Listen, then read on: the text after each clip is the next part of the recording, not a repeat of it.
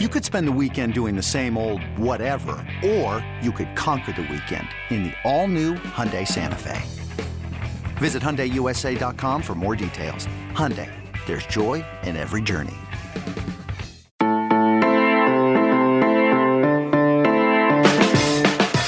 Good morning. It is Monday, October 12th, and you are listening to the College Football Daily. My name is Trey Scott, and I'm joined right now by Chris Hummer, national college football writer for 24/7 Sports. Chris, you've had a long day, huh? It's Sunday night. You drove back from Dallas to Austin this afternoon. You watched your Cowboys have an emotional game with the Dak Prescott injury and then the field goal to win. So I bet you're pretty tired, and you're probably kind of hoping that we make this podcast short and sweet. Yeah, let's get to it, man. I know there's a lot to talk about, and I think we're going to have some takes here coming out of the weekend, which I'm pretty excited about. Yeah, so usually we record this recap episode on a Sunday morning when everything's really fresh in our mind. You know, you just wrote overtime, I just edited it. Like, we just slept for 6 hours, then got right back to it. It's Sunday night. I was kind of thinking, hey, let's try something different. We're going to do winners and losers, and we put our heads together. We chose 3 winners from the weekend and 3 losers. They're not all the winners are a team. Some of them are people, or conferences, or networks. So I'll get started, Chris. Let's start with the winners. First one. What do you think about Urban Meyer being a big winner from the weekend? He wasn't even involved except for being on Fox's big noon show. But Texas fans with another loss are circling Tom Herman like sharks, and they're calling for him to be fired, and they're calling for Urban Meyer to be hired and to try to save and resuscitate a third college football program after Urban did that at Florida, won 2 national titles, did it at Ohio State, won a natty. His ending there in Columbus was not good. I think Texas fans are willing to sweep that under the rug, though, if it means that Tom Herman can go by and Urban Meyer can come in and try to get this program back to glory. Yeah, I have no idea what Urban Meyer is paid by Fox, but last year, obviously, there was a lot of conversation around USC. I would not be surprised if USC kicks that can in the future. And Texas, if it ends up having to part ways with Tom Herman, and after Saturday's baffling performance in terms of miscues and self-imposed errors, I would not be surprised if that's going to be Tom Herman's fate at the end of this year, given the way things are going. Everybody's first choice is going to be Urban Meyer. He's going to be the most popular coaching candidate in college football. He left Ohio State 2 years ago with a $7.6 million salary. If somebody's going to get him more out of retirement, which he's insisted he's very happy with, I'm betting that number is somewhere around 9 to 10 million. He is a national championship coach. He's a proven program builder, and teams are going to be bidding against each other to try to hire him in the future. So he's got to be feeling great. And I don't know if people remember, but Tom Herman and Urban Meyer used to work together, but they don't have the best relationship anymore. There was an issue at a satellite camp like 4 or 5 years ago where they butted heads kind of really early in Tom's tenure. The Zach Smith stuff took a really big toll on their relationship as well. So I get the feeling Urban probably was a little gleeful watching Texas fall apart like that on Saturday, not just for financial reasons in the future, potentially. I'm glad you brought that up, because I think that Urban Meyer would maybe relish the opportunity to show Tom Herman that it actually isn't that hard to win at Texas. So we'll move on. But yeah, anyways, Urban Meyer he's probably loving this. He's already a candidate number 1 at a few schools, Texas and maybe USC, and I think Longhorn fans would be over the moon to get him. The ACC was a winner. It feels like the ACC is always a conference we're making fun of, Chris, but Clemson looked like college football's pure number 1 team on Saturday night with a big win over Miami, 42-17. And then the conference, with the AP poll coming out, has 3 teams ranked in the top 5. Thank you, Notre Dame, for joining us this year. 4 total in the top 25 with Virginia Tech. And then Boston College is 3-1 and maybe deserves to be ranked after they beat Pittsburgh. So I think this conference has finally shed its reputation as soft or on the Big 12, Pac-12's level, and it looks like there are other teams now to join Clemson in the hunt in the ACC. Yeah, this is the best the ACC's been since probably 2016. People probably don't remember that season all that well in terms of the schedule, but Clemson that year had a really tough path through the ACC. Obviously, Lamar Jackson was at Louisville, kind of making noise, but teams like NC State were ranked. Florida State was pretty decent back then. Virginia Tech was a threat. Like there were some really decent quality teams in the ACC, and this year's ACC kind of, especially at the top, is much stronger. I don't know how for real North Carolina and Notre Dame are, but given what we've seen so far, they're undefeated and legitimate threats, kind of at least to stay in the top 10 for a while, given the way the schedules shake out. Clemson's still obviously the class of the league, but there's more depth. Obviously, it's concerning when a team like Florida State, one of those standard bearers of the conference, is as bad as it is. But I think Clemson's doing enough standard bearing for everybody on its own. So, yeah, great time for the ACC. And I don't want to circle everything back to Texas, but interesting to see Mac Brown having turned things around so quickly at North Carolina after being shown the door at Texas. Yeah, they're number 5 in the country. And before we move on, this week Clemson got 59 first-place votes in the AP poll. Last week they had gotten 52. So the impression that Clemson made while Alabama at least was in a dogfight with Ole Miss, I think resonated with Clemson listeners. Clemson looks like the most complete team in the country right now. I was one of those people on the Alabama kind of bandwagon as the number 1 team, but I don't think you have a choice but to admit Clemson being the most complete team in the country right now. When the Big Ten comes back, how would you rank the top 5 conferences or the 5 Power 5 conferences? That's a great question. Are you probably in the Pac-12 too? Probably SEC's down this year. It really depends on how good the top of the Big Ten is. I really think the Big Ten has an argument to be number 1 over the SEC right now. That league has more depth than normal at the bottom. Anyway, probably SEC, Big Ten, ACC, Pac-12, Big 12, given what we've seen so far. Yeah. All right. The last winner we have, CBS, We Are Company Men. Bama and Georgia survived tricky tests and now have a primetime nighttime game coming up on Saturday. And there are so many storylines that we're going to talk about and so many storylines that CBS gets to get us jacked up for. Kirby versus Saban, Alabama's incredible offense versus historic Georgia defense. Georgia's offense that is really still hard to trust that they can be playoff worthy against an Alabama defense that just got torched by Ole Miss. They gave up 48 points. I can't wait, and I think it's going to be the game of the year. Yeah, I know it's not a traditional game of the century with a number 1 and 2 ranking, but this is probably as close as we're going to get this year in the regular season. Georgia's defense is historically good. For it to kind of be putting up the numbers that it is in this kind of spread heavy era, it's just really impressive. You have to give it up to Don Lanning, Kirby Smart, and that entire kind of defense. They brought almost everybody back, and that unit just swarms people. Alabama looks unstoppable on offense again. Mac Jones has taken over kind of where Tua Tagovailoa left off. They are really deep at wide receiver. They've got Najee Harris looking like a Heisman candidate at running back. That offensive line is great. Like that unit's going to put up points, and that kind of clash between those two kind of sides is going to be really compelling.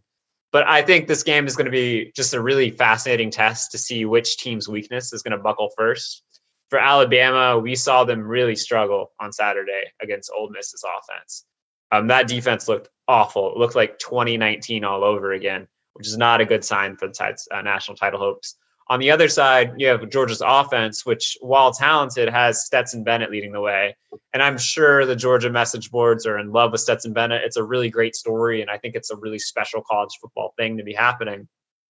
But at the end of the day, you watch Stetson Bennett, and you always come away thinking there were 4 or 5 throws in that game he either couldn't make or should have made that just aren't connected, that they're going to cost them against a great team. Tennessee's not a great team yet. Alabama is, and I'm fascinated to see how those kind of two weaknesses clash on Saturday. I think whichever side of that kind of battle plays better is going to win. Alabama opened as a 6-point favorite.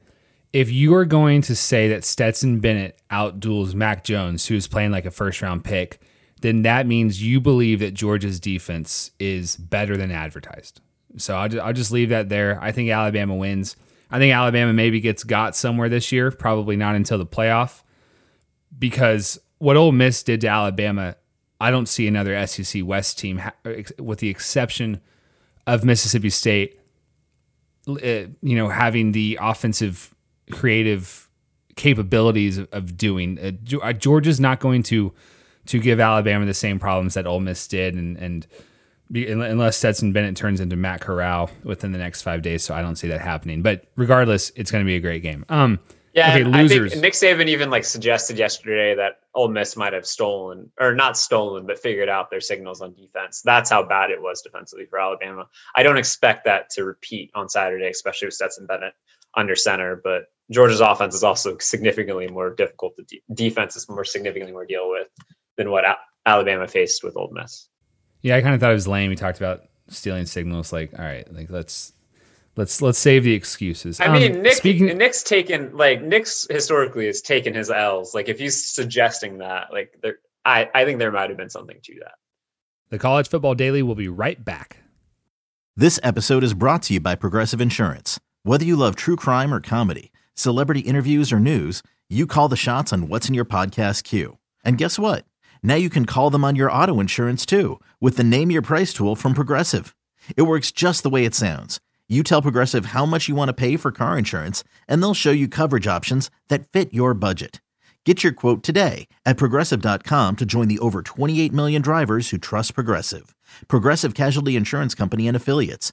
Price and coverage match limited by state law. Introducing the Two-Way V4, where groundbreaking fuel cell technology meets fresh foam cushioning for the ultimate performance. With Fuel Cell, each step feels explosive, delivering unparalleled energy return. Paired with fresh foam, experience maximum comfort throughout the game. Its lightweight textile upper offers support and breathability without sacrificing agility. Whether you're hitting the clutch shot or locking down the opposition, the Two-Way V4 gives you the tools to play at a high level. Learn more and purchase the Two-Way for yourself at NewBalance.com. All right. Well, I got. As we move into the three losers, I'm gonna start with someone who's not taking their L very well. Pardon my the opinion here, but Dan Mullen calling for the Swamp to be packed with 90,000 people, and blaming Florida's loss to Texas A&M on crowd noise of. Kyle Fields said it was 25% capacity. I don't know if I believe that. I would say 50,000 people maybe were there just by the eye test.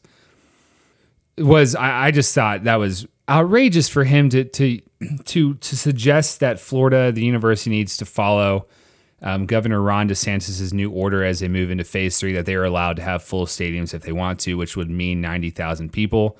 Apparently Scott Strickland is not the AD at Florida, is not down with that plan. He texted the Orlando Sentinel that they're going to follow the Florida University campus health guidelines, and the Swamp will not have 90,000 people. But Dan Mullen, I get you're frustrated. I get your defense. You gave up 543 yards and surrendered a career day to Kellen Mond. And he did say things need to change on defense. But for him to act like that was a crowd noise issue as to why Florida lost, and that he wants to see 90,000 people at his next football game was, I said clownish. It was just irresponsible and just kind of silly. Yeah, irresponsible is a great word. It was extremely tone deaf. I realize we're pushing through COVID-19 and playing a college football season. I think that's great for the student athletes. I think it's great for the fans. But to suggest that 90,000 people should pack into a stadium in Gainesville this Saturday, just so Florida has a home field advantage and has a kind of edge in its next matchup, is patently ridiculous during the middle of the pandemic. There's no other way to describe it. I'm sure some Florida fans would just feel great about going in there and doing so, and that's everybody's prerogative. But it's up to public figures like Dan Mullen to kind of set the right example. And he did the exact opposite of that on Saturday. He just looked like what we all think college football coaches are at times, which is just like robots who only care about winning. And that's how Dan Mullen came across. He didn't have an advantage on Saturday with Texas A&M fans being loud, and Texas A&M fans are always loud, no matter the capacity. And he wanted the same thing the following week during his home game. I don't know. Childish might be too strong of a word, but it was certainly tone deaf, and it was really tough to see. Like it's just kind of an irresponsible message. Yeah, he was wearing a mask, and that's great. But I remember thinking like late Saturday night how glad I was that we had a college football season, because it was such a fun day of football, and to just sit there and act like, we need to have 90,000 there. Like, come on, let's we'll move on, but let's be glad that we have this and that we can get any fans in the stands. Because if you had told us in early August that this would all be happening, I think a lot of us would have said no way. So Dan Mullen, figure out the defense. Don't really worry about 50,000 people at Kyle Field bothering you. It's something that teams will in a normal year have to overcome times 2. So we'll move on. Yeah, and that's a great point, by the way. Like, that was not normal for Kyle Field. Kyle Field is usually 4 times as loud as that. And for Dan Mullen to kind of use that as an excuse for the reason his defense got lit up by Kellen Mond is kind of weak. Yeah, it was. All right. Another loser, the category of schools being back that we all want in the national media to be back that are not back. We already talked about Texas. Texas is definitely not back. They lost 53-45 to Oklahoma. Miami lost 42-17 at Clemson. Tennessee was up at half at Georgia, and they lost 44-21. I think Tennessee should feel pretty good about the progress it's making. It's a quarterback away. I don't know if that quarterback's currently on the roster. It might be true freshman Harrison Bailey, but it's a really good offensive line. I think they have the bones to be a really solid team in the SEC, and for now, maybe be no worse than third in the next year or two in the SEC East, just because of the way they're going to play football and recruit under Jeremy Pruitt. Miami's a little bit more interesting. Clemson made De'Aaron King look like someone who had no business being on any sort of Heisman list. I wonder if that's just the product of playing Clemson, as De'Aaron King was 12 for 28 with 121 yards, 2 interceptions, and running back Cameron Harris had 8 carries for 3 yards. I wonder if that's just what happens when you play an angry Clemson team, or if this Miami team was really just vastly overrated by all of us.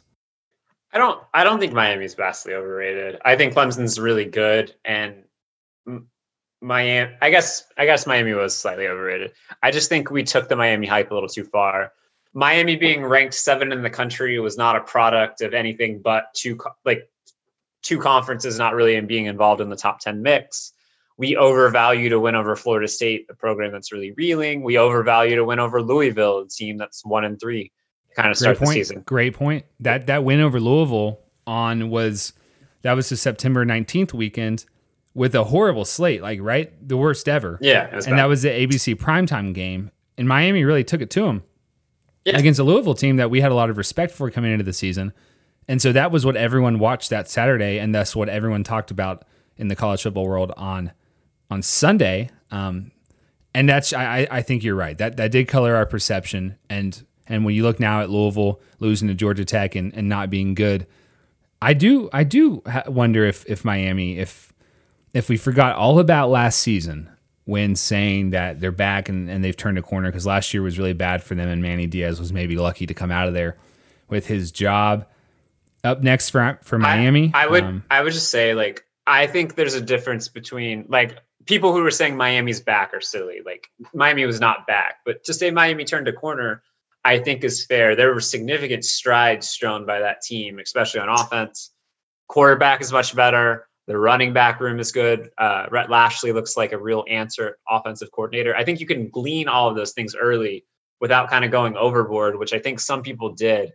And you just have to going into that game, I expected Clemson to cover pretty easily just because Miami's offensive line is not good enough to contend in these games yet. Miami has problems at receiver. There are some pretty glaring issues, but I think Miami certainly improved. I just think people were going a little overboard with the hype heading into this game just because it was 1 versus 7, when in reality, Miami's a good team. It's just not the 7th best team in the country. So up next for Miami, Pittsburgh, Virginia at NC State. It's pretty winnable. So we're going to see. We're going to find out. Yeah, Miami could easily be a 8-2 team or a 7-3 team by season's end, and that would be an excellent season. All right, someone who's not going to be 7-3, our final loser of the night or the morning. Ed Orgeron and Bo Pelini, the LSU head coach and his new defensive coordinator. They lost to Missouri 45-41, gave up 586 yards of offense to the Tigers, the wrong Tigers, who were being captained by quarterback Connor Bazelak, making his first career start.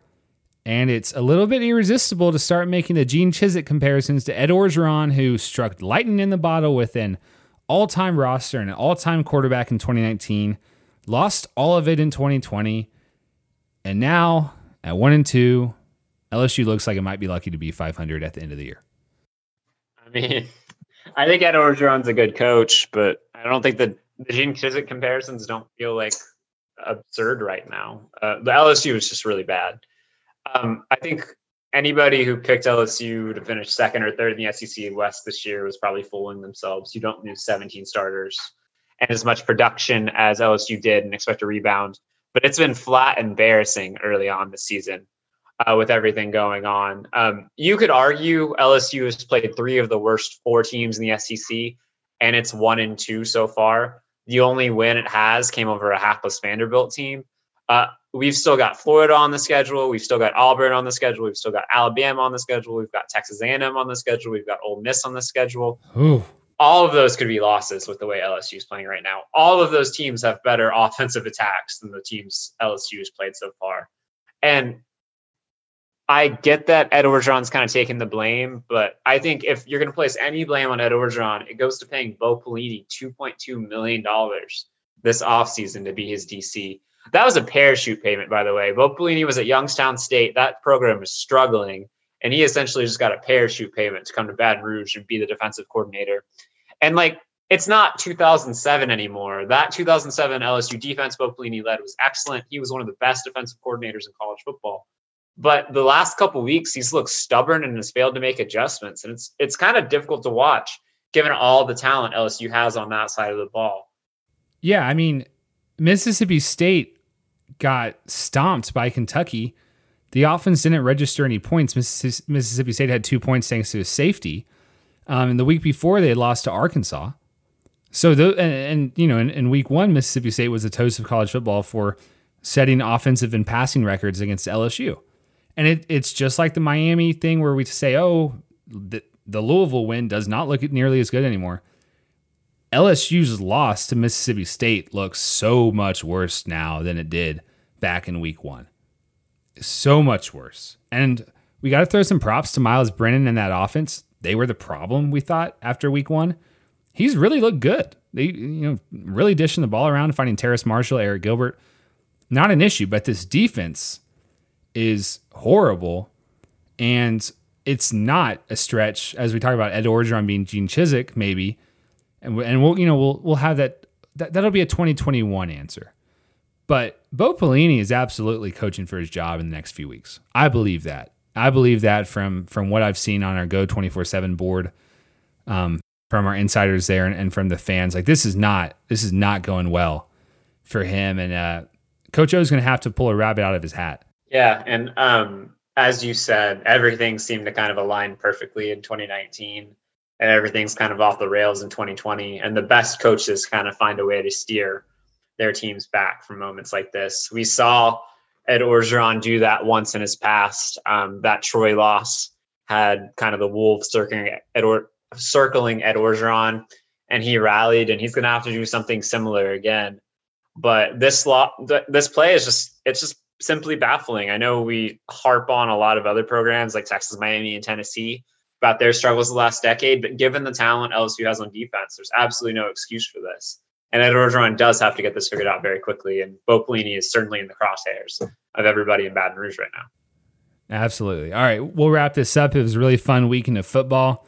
For more of Chris's work, go check out College Football Overtime. Chris wrote a column on Tom Herman, probably on a raging hot seat. Wrote even about how weird the Texas OU experience was. So thanks for joining us, Chris. I know you're probably exhausted. We'll cut this out, and we'll let you go get some sleep and hit the ground running on Monday.